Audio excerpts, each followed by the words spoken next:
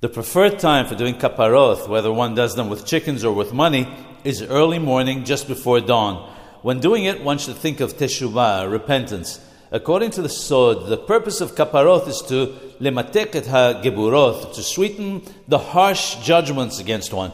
The last portion of the night, just before dawn, is sha'at rason, a time of heavenly mercy, and therefore the most appropriate for the purpose. If it's not possible to do it at that time, or when doing it with chickens, there are too many people to complete it at that time, it can be done earlier in the night or even later in the day.